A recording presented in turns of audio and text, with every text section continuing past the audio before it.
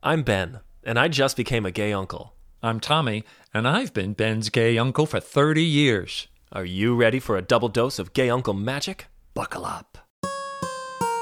Ask your gay uncle, ask your gay uncle, ask your gay uncle, ask your gay uncle, ask your gay uncle, ask your gay uncle, ask him all the questions that you have in your brain. Ask your gay uncle, you know that your uncle will do his very best to explain. He'll do his very best to explain.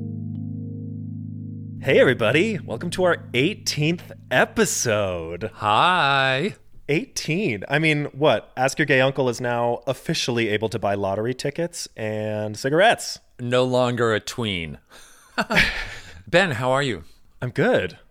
I'm really good. Ben, ask me what chocolate I just ate. Oh, you just asked me how I am so that I would ask you about your fucking chocolate? You know me. Okay, what chocolate did you eat? I made some chocolate. Like, I didn't make it, like grow it, make it, but I got some really good chocolate. I melted it, and then I added some coconut and cranberries. That sounds delicious. And was it dark chocolate or milk chocolate? Of course, I always eat dark chocolate. My mouth is still salivating from it. If you hear me spit in the episode, everybody, you'll know why. Gross. Okay, well that does sound yummy. You have to make me a bar for Christmas. Oh, nice. I will.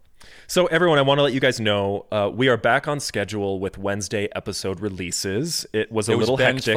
It was Ben's fault. Totally my fault. I will take the blame. So look for us every Wednesday.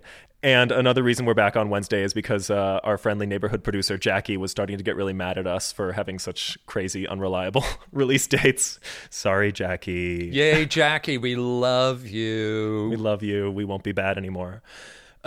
We're doing this episode a little differently. We're going to start with Gunkle of the Week, play a quick game, and then we have an interview with Walter Nagel, the partner of LGBT civil rights hero Bayard Rustin, who just so happens to be our Gunkle of the Week. It's Gunkle of the Week. Bayard Rustin was an African-American gay man and Quaker who championed peace throughout his entire life, and he was a key figure in the civil rights movement. He was born in 1912 and had his first fight for social justice at age 16 when he was arrested for sitting in the white section of a movie theater in his hometown. You're a Quaker, right? I am a Quaker. You know, there are like card-carrying Quakers. Like, really, there are. I mean, you don't have a card, but you are either a member of a meeting or you are like an associate. And I'm an associate. I've never really joined a meeting, but I believe in what the Quakers believe in. And it's very like peace-oriented, no war. Yeah, nonviolence. Yeah. And that clearly plays a part of Bayard Rustin's life. He continued his fearless dedication for social justice and equality throughout his life until he died in 1987 while on a humanitarian mission in Haiti. Bayard was integral in creating organizations that made the civil rights movement happen. He helped organize the March on Washington movement. Now, this is not the 1963 march. This is the 1941 march to end racial discrimination in the military and federal training programs. Basically, they were saying, why should we go fight the Nazis for freedom when we don't have freedom here at home and in particular in the military? And so a week before the march was to happen, President Roosevelt agreed to meet their list of demands, so the march didn't have to happen. Oh, wow. So it was very successful. Oh, completely. The march was so successful they didn't even have to march. Yeah. Wow. Yeah. A decade later, he organized freedom rides throughout the South. What, freedom rides? What is that? So, you know, this is like the 50s, late 50s, and the Jim Crow laws were in full swing in the South. The Jim Crow laws were all about segregation, right? You've seen those photos. White water fountains, Yeah. Black water fountains, white seating sections, black seating sections in restaurants and movies, and it also happened on buses. And I'm sure you know about the Rosa Parks boycott, the bus Absolutely. boycott. Well, there was a federal law that said that you couldn't have segregated buses going across state lines. They had to be integrated. And as well, in this interstate travel, the cafes at all the bus stops had to be integrated. But that wasn't happening in the South. So freedom rides were groups of interracial travelers that would ride the buses across state lines to bring attention to the southern states that refused to adhere to that federal law and chose to follow the Jim Crow laws of segregation. And so police would show up and arrest these freedom riders, but before they would arrest them, the police would allow the KKK to attack the freedom riders. Wait, but how? I don't understand why the police were allowed to arrest them if they were just following the federal law. Well, the riders were following the federal law, but they were getting arrested because the police were following the Jim Crow laws of the South. In other words, the southern states weren't following the federal law.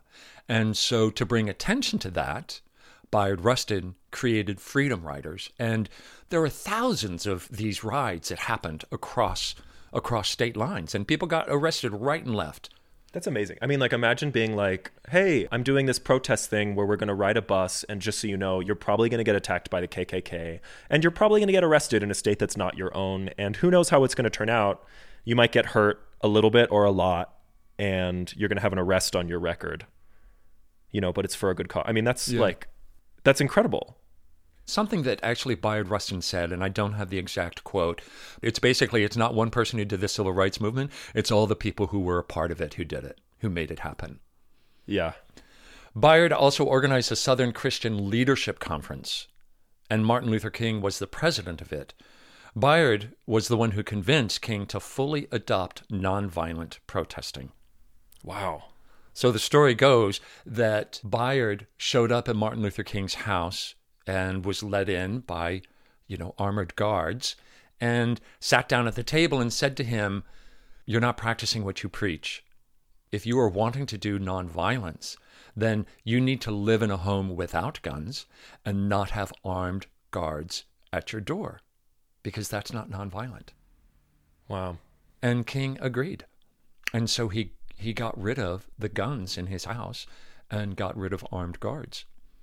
And that's when King became fully committed to the idea of nonviolent protesting. So the Southern Christian Leadership Conference, created by Bayard, was an organization of churches that practiced direct nonviolent actions, basically peaceful protest to end discrimination. And they were met full on with violence, attack dogs, fire hoses spraying on school children, etc. Wait, so those horrifying images that we know so well of, like, black children being hit with fire hoses and all of that stuff, that's what this is from? Oh, yeah. And it was because of these protests and the filming of them that brought the world's attention to what was really happening in the South. Wow. And Bayard went on to organize the 1963 March on Washington, where Martin Luther King delivered his famous dream speech on the steps of the Lincoln Memorial. And there's another great story of Bayard's genius and optimism. So there he is on the steps of the Lincoln Memorial, surrounded by reporters. It's 5 a.m, and everything is set up. The stage, the microphones, speakers, signs, scaffolding, and there's not a single person there but Bayard Rustin and a handful of reporters who were basically saying, "Is it going to happen? No one's here." And Bayard pulls out a piece of paper from his pocket, opens it up, looks at it, and says, "Yes, it's going to happen. Everything is on schedule." He folded up the paper, put it back in his pocket, and, of course, the march did happen. And it was the largest march that had ever happened in the United States at that point. Over 250,000 people showed up, and it changed the world. Wow. And that piece of paper was blank. There was nothing on it. Oh, my God. And this is like of course, 1963. This is at a time when there was no like Facebook or phones or texting or email to organize this kind of stuff. This was literally word of mouth and letters. Yeah. He organized this march in like imagine? eight weeks. Thousands and thousands of buses from all around the United States showed up. People came out of them very orderly. There were signs. It went off without a hitch. And it was because of Bayard Rustin, and he was known for being a strategist and an organizer. And that's one of the reasons why King associated with him, because he knew that he didn't have those abilities. He was an orator and he had the charisma, but he didn't have the strategic and the organizational qualities to make the movement have momentum. So he was like he was basically the operations manager of like these immense historical movements. Yes, and he actually could have been the front line. He was an incredible orator. He was brilliant. He had an amazing voice. He was a singer. And nobody knows about him because he had to be behind the scenes because he was arrested in 1953 for having sex with a man in a car. He was put in jail for 60 days and had to register as a sex offender. Was this like a minor that he was having sex with? No, Was he... not that kind of. He was having sex with a man. And back then it was the 50s, Ben. Back then it was illegal to have sex with men with men, women with women. God, it's such a different time. And so like the episode about Frank Kameny, same thing happened to him. Mm. So because Bayard had to minimize his public appearance, he reinvented himself as a behind-the-scenes advisor to the civil rights leader. And his sexuality was used against him many times. The head of the NAACP refused to let Bayard be the front man for the March on Washington. And Congressman Adam Clayton Powell from Harlem said to Martin Luther King, "If you keep associating with Bayard Rustin, I will say you two are lovers." Wow. They had organized a march at the Democratic National Convention in 1960. The platform didn't include civil rights issues. And so they were going to march at the DNC to bring attention to that.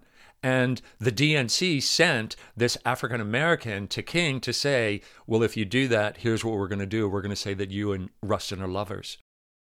So King caved in and distanced himself from Rustin. Wow. Yeah. He was an unbelievably brilliant man. And that's why he is my Guncle of the Week. He changed the world, and he wasn't doing it on the front lines. He didn't have to be seen. He didn't have to be in the front. For him, it was about the issue, and it was about equality for all. And that, to me, is a great gay uncle. Yeah. I'm not a big history buff, but you'd think that even if you didn't know that much history, you'd know about someone like Bayard Rustin. Oh, absolutely. Like you'd think that being so integral to all of this and being Martin Luther King's right-hand man, essentially, you'd think we would know about him. And this is what Rodney Wilson, the Guncle of the Week from 2 weeks ago, this is what Rodney Wilson was talking about when he said you have to teach LGBT history. Right. Because otherwise, you don't know that these people exist. Right. You think, oh, well, it was Martin Luther King who did it all. Yeah. You can't be like afraid to mention the existence of gay people to your students. Yeah. Right.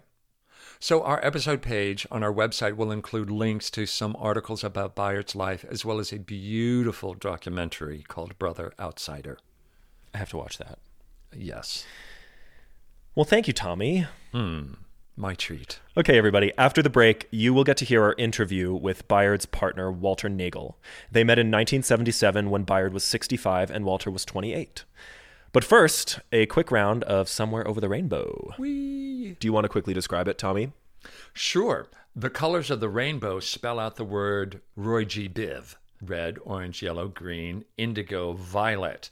And so... you forgot blue. Oh, blue. Yeah, I did Roy Giv. You just flew over my favorite color. Sorry, blue.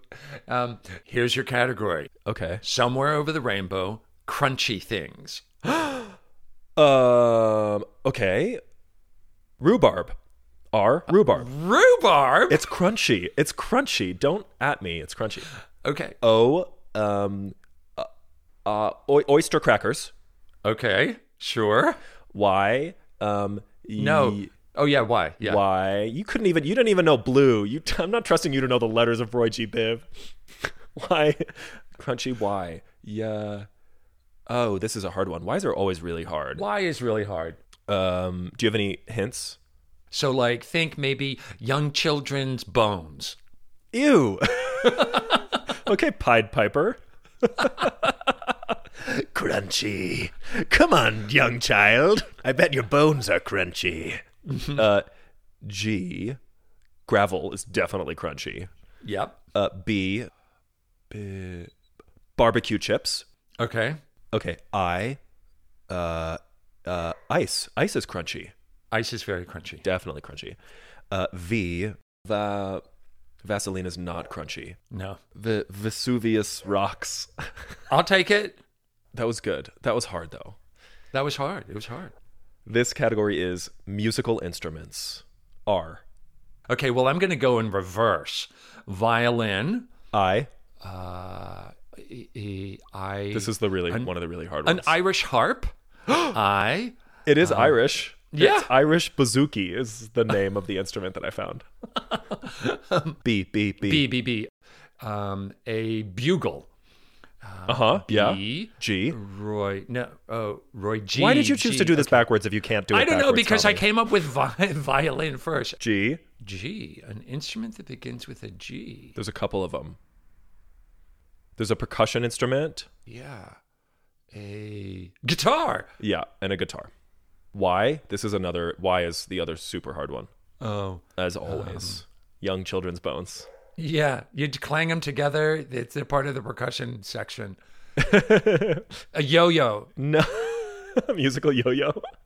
I'm just going to give this to you. There's one called a yun lo and another called a yang chin.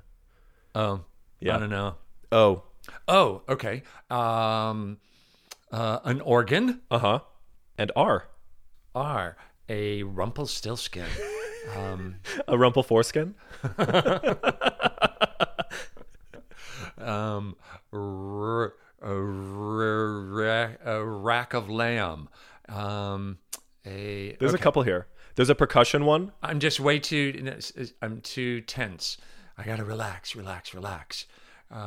There's also one that's like similar to a clarinet, but like the child version. A rutabaga. Oh, a recorder. Yeah. What's the one in percussion? A rain stick. That is like a hippy dippy. I'm stoned. I don't classify that as an instrument. They actually use them. It's a great sound. Yeah. It is a great sound. It's a real musical instrument. And then the other G one that's a percussion instrument is a glockenspiel, which I love glockenspiels. Glockenspiels are great. Just being able to say glockenspiel is musical. Totally. Glockenspiel. And listeners, if you're not super familiar with glockenspiel, like imagine the Harry Potter soundtrack. Bum bum ba-dum bum. That was played by a glockenspiel. Hey, it's your friendly neighborhood producer, Jackie. We hope you're enjoying Ask Your Gay Uncle. If you'd like to ask a question for Tommy and Ben to answer on the podcast, leave us a message at 512-981-7332. Or you can email ask@askyourgayuncle.com. You can find us on Instagram at AskYourGayUncle or Twitter at AYGU Podcast. Thanks for listening. Go ahead and ask your gay uncle. Walter Nagel, thank you so much for joining us on Ask Your Gay Uncle. What an honor to have you with us. That's very nice. Very nice of you to say that. I'm not sure the dreaded H word. It's very nice to be on. I'm really not sure where to start because you have such a rich story and a deep connection to the civil rights history. It's hard to know where to begin. But since this is LGBTQ History Month, I'm wondering if you would use that as your lens as you tell us about your childhood, your coming out, how you ended up in New York, and eventually meeting Bayard. I was born in 1949 in Northwest New Jersey, all white. I was raised as a Roman Catholic. And this was a time when gay people were still viewed largely through a very, shall we say, dark lens. The only information I was seeing at the time was stuff that appeared in magazines, which really painted a very grim and kind of dismal picture of gay people, particularly gay men. We were all supposed to end up as alcoholics and lonely and unhappy. But it was also a time, moving into the mid-60s, when people were starting to talk about liberation, breaking away from the stereotypes and the confines and the conservative norms of the 50s. And so you had sort of dueling narratives there. And people were seeing challenges to these ideas and challenges to the system in general. And I think largely because of the African-American struggle, the movements that came later, the women's movement, LGBT rights movement, all kinds of movements, really modeled themselves on the work of Dr. King, of course, and certainly Bayard, who was a tremendous influence on Dr. King. Now, at the time I was in high school, I started high school about 3 weeks after the March on Washington. Bayard was very prominent in the civil rights movement, but not so well known outside of that. But the March in '63 changed that, and he became much more of a public figure. So I was, reading about him in the newspapers about the civil rights movement, but also about the peace movement. And there were references to him being homosexual on occasion. So I thought, well, gee, this guy has the values and the interests that I have, and he's also gay, so, this is all to the good. So in 1977, after being in New York for 7 years, I had decided that I wanted to move to San Francisco. I had visited a few times, and, it was kind of being heralded as a mecca, especially for gay males, and a place of liberation and openness. Not that New York wasn't that way, but, San Francisco was different. And but were you out at this point, Walter? Out. Yeah, I know it can be a gray thing, right? Well, I was certainly dating people. I took my first, what I considered to be my first boyfriend, home for a weekend with my parents. That would have been in 1970. Can we just do a little parenthetical pause here? So I'm imagining you bringing a boyfriend home to your Roman Catholic family. How was that received? Well, it was not just a boyfriend, it was a black boyfriend. Wow. in an all-white town. And this was pre-Bayard. But, for all practical purposes, they appeared to be fine with it. There were no nasty comments made. Certainly my mother was very welcoming and accepting. My father maybe begrudgingly so. But, I didn't walk in and introduce him, this is the man I'm sleeping with. I introduced him as, a good friend that I worked with in the city. And I think my mother certainly knew that I was gay. I think, I didn't have a long history of dating girls in high school or after high school. So I don't, it wasn't like I formally came out. I detoured you back to your family. You were saying that it was 1977 and you were thinking of moving out to San Francisco. Mm-hmm. Yes, and on a very warm day, we were having an unseasonably warm week in April of that year. I was on my way to a newsstand in the Times Square area, and I was going there to pick up San Francisco Chronicle, just kind of scope out what was happening on the job scene and apartments and things like that. And while I was waiting on the corner of 42nd Street and 7th Avenue, this very tall, attractive man was, standing next to me, waiting for the light, and we looked at each other and lightning struck. And we started talking. And, I went ahead and got my paper, but never really made it out to San Francisco. That's funny. So it was very much a kismet meeting standing next to him. Yeah, you could say that. And then your paths crossed and you just entered into the world of this civil rights giant. Can you maybe do the same that you did for yourself, for Bayard, so that our listeners have an idea of his trajectory and how he ended up standing on a street corner next to you? Well, when you raised the question earlier about our experiences sort of coming out, it occurred to me that it was really quite interesting because we would have been talking about Bayard in the mid-20s, late 20s of the century, of the 20th century. And you were talking about me in the 1960s, which of course was supposed to be much more liberated. And Bayard actually in some ways had it easier. He was a member of the Quaker faith, and Quakers basically believe in accepting who you are and acknowledging who you are and being truthful and honest. And so Bayard came out to his grandmother at a relatively early age. I think it was maybe 14 or 15. Just discussing his attraction to other guys at school. And she was very accepting of it. Wow. She just, she suggested that he be cautious about the company that he kept, which I think is something that any parent would say to any child. But, she was concerned. I mean, this was a very different time. So, he needed to be careful. And you said you grew up in an all-white town in New Jersey. What was Bayardstown like? That town, Westchester, Pennsylvania, very close to the Mason-Dixon line, had Underground Railroad stops within the area. But even though it was a northern town, you also had very active Ku Klux Klan chapters in the area, and some of whom would march through the town of Westchester on occasion in their robes. And Bayard went to a segregated elementary school, but his high school was integrated. So it was, you got mixed messages, I would say, about race, about racism, about racial equality at the time that he was growing up. But he was an outstanding student. He was brilliant. He was good looking. He was a very talented athlete, wonderful singer.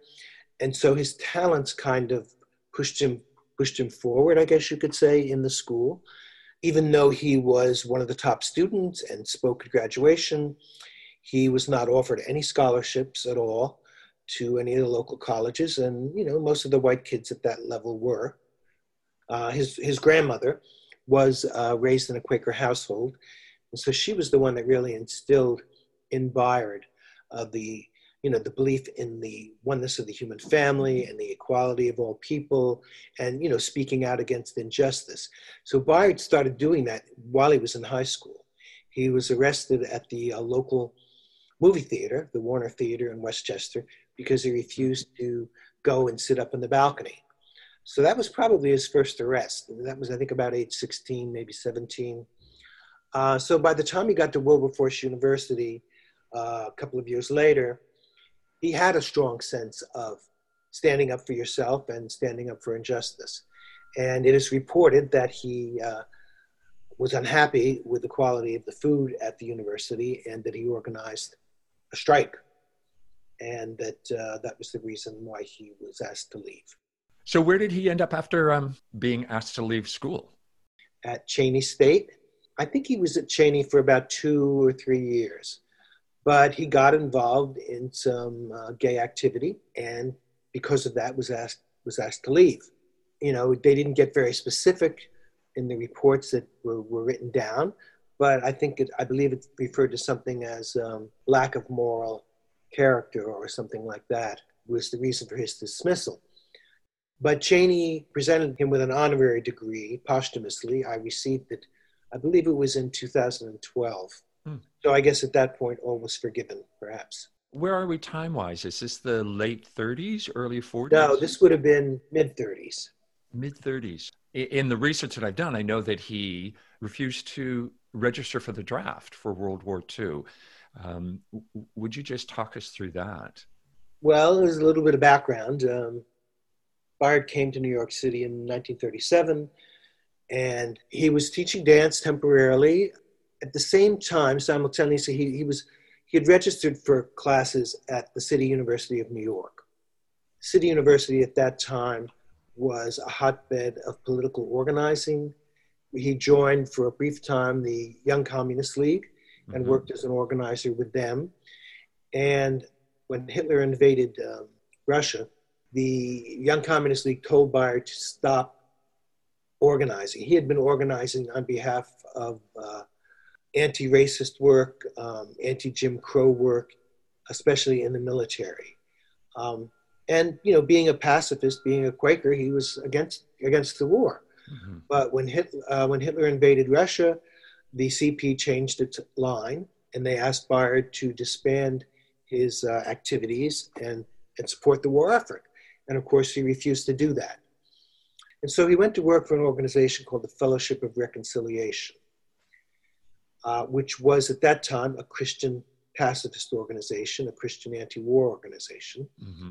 Because of his religious beliefs and his membership in the Fellowship of Reconciliation, he refused to register for the draft in World War II.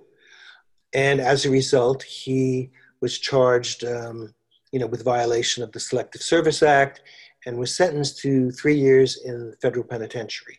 Wow. But Bayard, being who he was, kept up with his activism.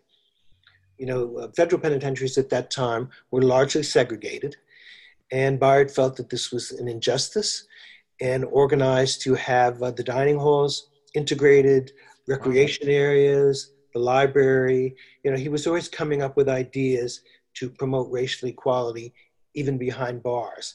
And as such, it made him a bit of a thorn in the side of the Bureau of Prisons and the warden and people like that. And he was moved around a couple of times. And I think when he was actually released at the end of the war, before he had actually done 3 full years, I think they were just as relieved to get him out as he was to be released. Amazing. So I want to fast forward a little bit to both of you meeting on that street corner in New York. And I'm wondering, in the years that followed that, how did your life, Walter, change entering the circle of like this civil rights giant? It sounds like you must have gotten swept up into his life. Well, that is true to a large degree. I would say that it didn't happen overnight. Bayard and I started dating, and so I decided not to move to San Francisco. We would spend our weekends together. And eventually, after a year or so, I pretty much started living with him full time, but not work. I didn't start really working with him until the early 80s. He hired me to be his administrative assistant, I guess you could say.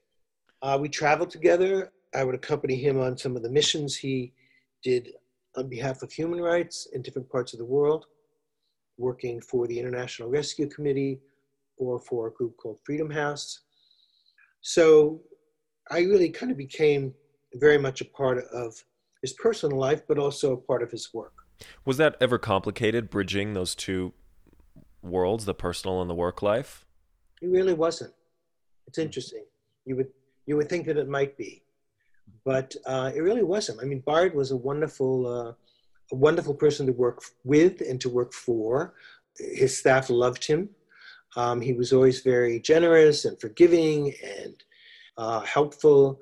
So it was a much more relaxed atmosphere than you might find in some other organizations at the time. I know that Bayard ended up adopting you.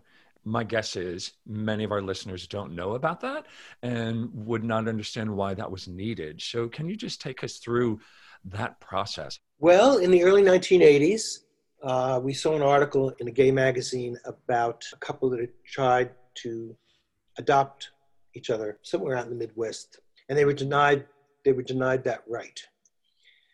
And Bayard was thinking about, well, I'm 37 years older than this guy that I'm with, and I'd like to protect his rights as far as being my heir. And so once he saw that article, he decided to try and see if we could do that here in New York City. And of course, adults adopting other adults was not a routine thing at that time. Right. So they had to treat it as Bayard adopting a young child. Mm. They had to send a social worker to our apartment to sit down and talk with us, find out whether this was a suitable home for a 32-year-old man to enter into. Now, I think as soon as the social worker walked in, kind of cased the joint, I think she said, okay, I know what's going on here.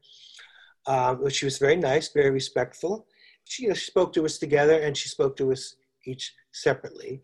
And I think her concern, of course, would have been, is this some young, slick hustler trying to take advantage of a dotty old man?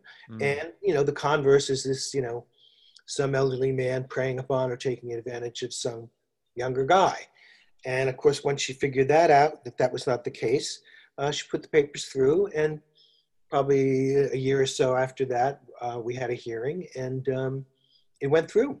And was it clear to this social worker that the two of you were a couple? Yes. And so when she came to the house to interview both of you, you were very open about that, or did she just assume? Well, yeah. Maybe I'm reading a little much. Maybe I'm reading too much into it. She didn't say to us, "I know what's going on," but I'm not really sure how many other ways you could interpret it. Yeah. Frankly, of course, anybody that knew anything about Bayard knew that he was a gay man. So for you and Bayard as a couple, this was a big step, a legal step. I mean, was for in your relationship, did it almost feel like akin to a marriage of some sort? It was, yeah, certainly. My mother had to officially disown me. Wow. With the understanding that this is just a legal thing. We're not going to stop loving each other or anything like that. Right. So she was involved in the process. Given that, we still weren't afforded all of the rights that a married couple would be afforded. Mm-hmm. But, the right to oversee his care, were he to become hospitalized or infirm, Mm-hmm. which was, an important thing at that point.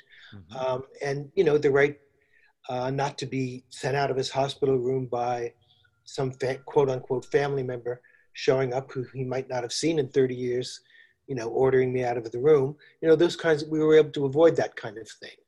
Mm-hmm. And one of the authors of one of the biographies, a fellow named Daniel Levine from Bowdoin College, referred to our relationship as a marriage. This, in all practical terms, this was a marriage. He used that word. And this was in 2003, I believe, when his book came out. So, having been part of the civil rights movement and living with a civil rights hero and being married to a civil rights hero, can you talk about Bayard's push for nonviolent protesting? Yes, but I feel I should clarify first. I wouldn't call myself a part of the civil rights movement, and certainly in terms of the African American movement, merely because I was too young at the time when it was really at its peak. I was, in high school. And, reading about the movement was really where I got my interest in and my foundation in the philosophy of nonviolence. And of course, Bayard, because of his background and his influence within the movement, and especially on Dr. King, was sort of a leading light. And was there a lot of disagreement at the time? Forgive me just because I'm not very familiar, but was there a lot of disagreement at the time whether protesting should be nonviolent or more aggressive? Serious challenges, I would say, started to occur in 1965, 1966. Up to that point, the movement had been mostly nonviolent. The boycotts, the sit-ins, they were all based on the philosophy of nonviolence, either through the Southern Christian Leadership Conference, which Bayard helped to found, or through the Student Nonviolent Coordinating Committee, which of course has the word nonviolent right in its title. But actually, interestingly enough, when progress was really being made after the March on Washington, when you had the 1964 Civil Rights Act passed and the 65 Voting Rights Act passed, that was really the time when people started challenging nonviolence. You had the deaths of the three civil rights workers in the summer of '64, Freedom Summer, and you had the rise of some younger. You had the rise of younger activists. Let's put it that way. I was a little hesitant to use the word militant because you could be very militant and be nonviolent. Dr. King was militant. Bayard was militant, but they were nonviolent. But you had younger activists, people like Stokely Carmichael, H. Rap Brown, starting to question the effectiveness of nonviolent protest. It's interesting that you said that what came of the nonviolent protesting sort of paved the way for the discussion of more militant protesting or more aggressive protesting. I'm wondering if you see any similarities between that debate and what's happening today with the Black Lives Matter movement and press coverage of peaceful protesting versus more aggressive protesting. I would say from what I know and from what I see, 99% of the protests that have involved Black Lives Matter people have been nonviolent. But again, at the same time, there are younger activists who are not necessarily committed to the philosophy of nonviolence.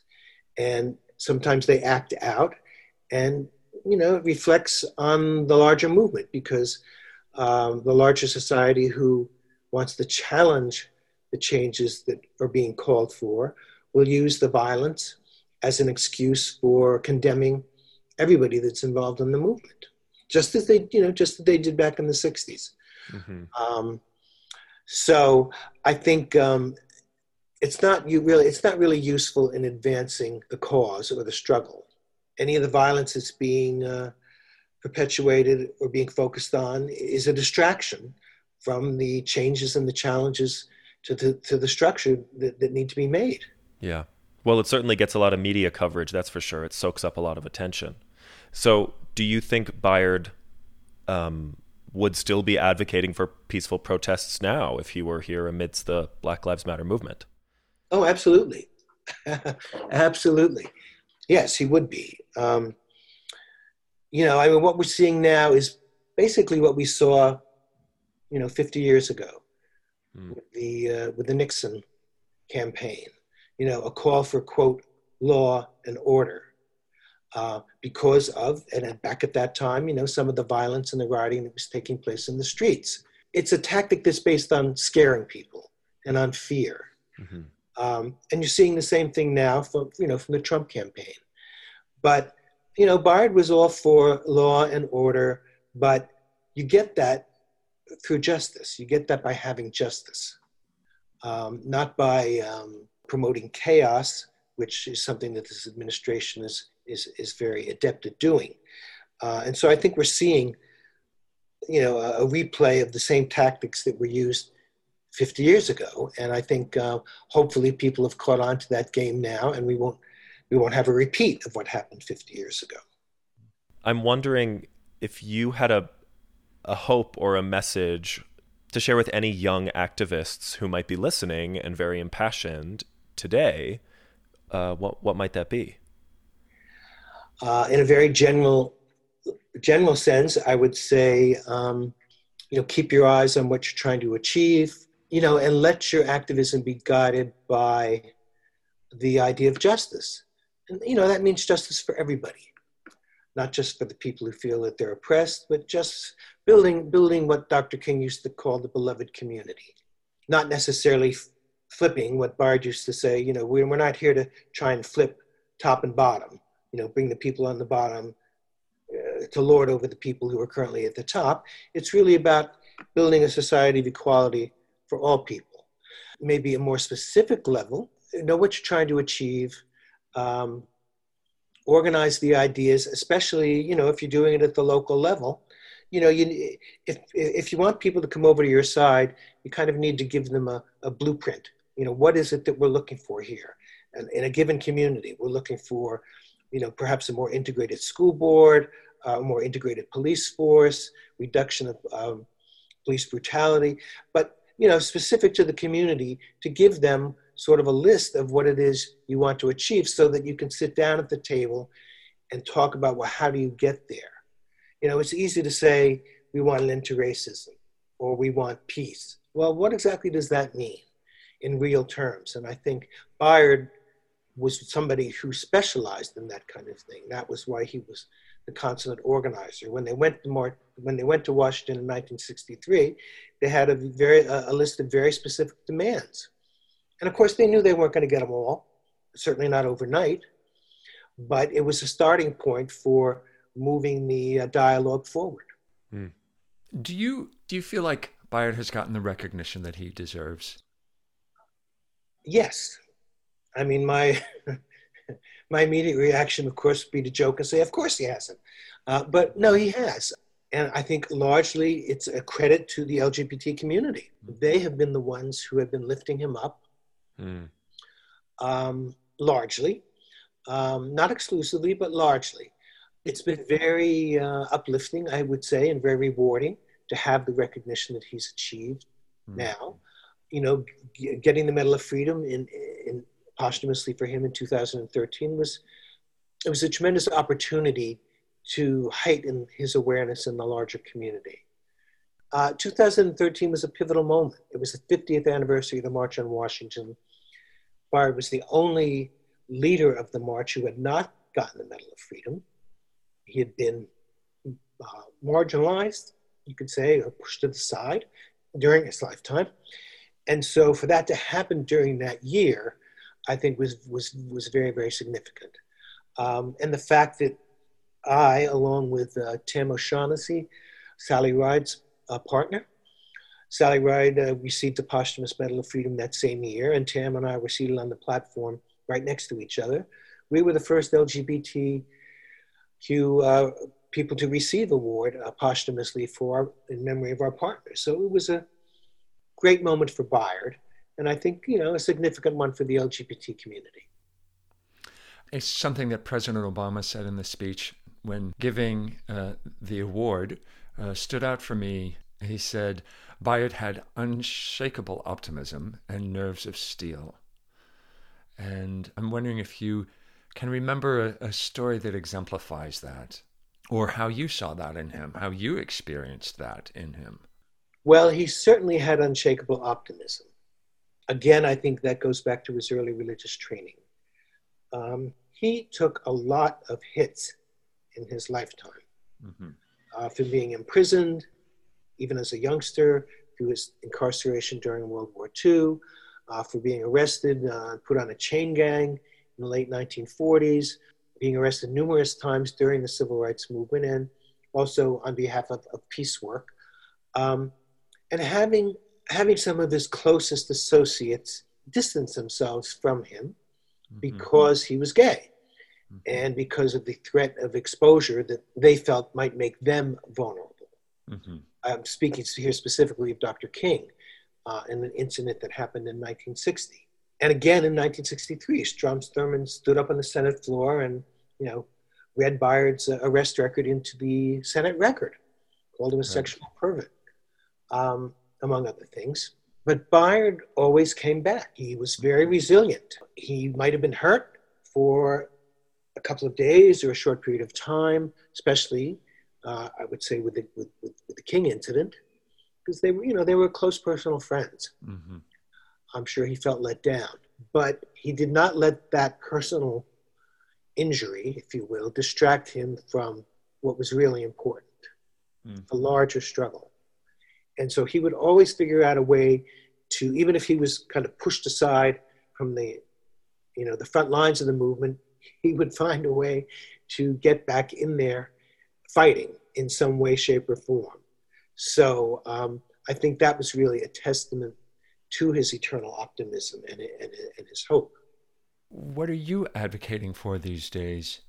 So I think the really important issues now are economic justice and, in the immediate sense, securing voting rights and making sure that people have access to voting, especially in this election.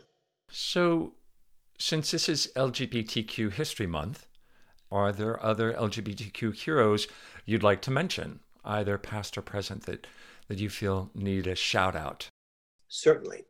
Someone like Pauli Murray, who was very involved in the civil rights movement, African-American struggle, and who herself considered herself transgender back in the days when, I don't know whether that was even a word. That's a new name for me, Pauli Murray. Yes, Pauli Murray. There was just a building named for her up at Yale University. She was an activist during the 40s and 50s in the African-American struggle, and she later became an Episcopal priest and continued her activism, went to Yale, I believe, law school. She may have been the first Black woman to graduate from Yale Law School. And she's been largely overlooked. Actually, if I may perhaps make a shameless promotion Please do. Of a forthcoming film, which is not mine, but I believe it's a wonderful film, and it's made by one of the directors and producers of Brother Outsider, Bennett Singer. But it's just coming out now, so to speak, and is making the rounds of the film festivals, and it's called Cured, C-U-R-E-D. But it's about the struggle to have same-sex relations, homosexuality, lesbianism, whatever you want to call it, removed from the American Psychiatric Association's directory of illnesses. Right, which took place in the 70s, right? Yes, exactly, in the early 70s. Now, it goes back in history and, talks about LGBT history up to that point. But the main focus and direction of it is to talk about that movement and its ultimate victory. And within the film, you have people like Barbara Giddings, like Frank Kameny, Reverend Magora Kennedy. So yeah, to keep an eye out for that film. I think it's an important contribution to the history. So listeners, look out for Cured. We will provide links on how and where you can find that and watch it. I do have one last question. Is there something else that you want to say, either about your connection with Bayard or about your life or his life, that you want to share? Well, I guess I would say that, I was very lucky to be a part of this great man's life, to share a life with him for the 10 years that we were together. I learned so much from him, larger life lessons, but also lessons about activism and nonviolence. I would just urge people to keep, in Bayard's tradition and using his values, to keep fighting for a more just and a more democratic and free society for all people, where equality is the norm as opposed to the exception. And I think that that was really Bayard's fight, and that's something that he would want us to carry on. That's great. Thank you. Thank you so much for joining us, Walter. Thank you. Ask Your Gay Uncle is created by Tom Truss and Ben Palacios, with production support by me, Jackie Anders. Album artwork by Seth Shellhouse. Theme song and musical interludes by Ben Palacios and Dan Reuter. Special thanks to Matt Marr and everyone who sent us questions. If you'd like to ask a question for Tommy and Ben to answer on the podcast, leave us a message at 512-981-7332 or email ask@askyourgayuncle.com. Find us on Facebook at Ask Your Gay Uncle Podcast. More information at askyourgayuncle.com.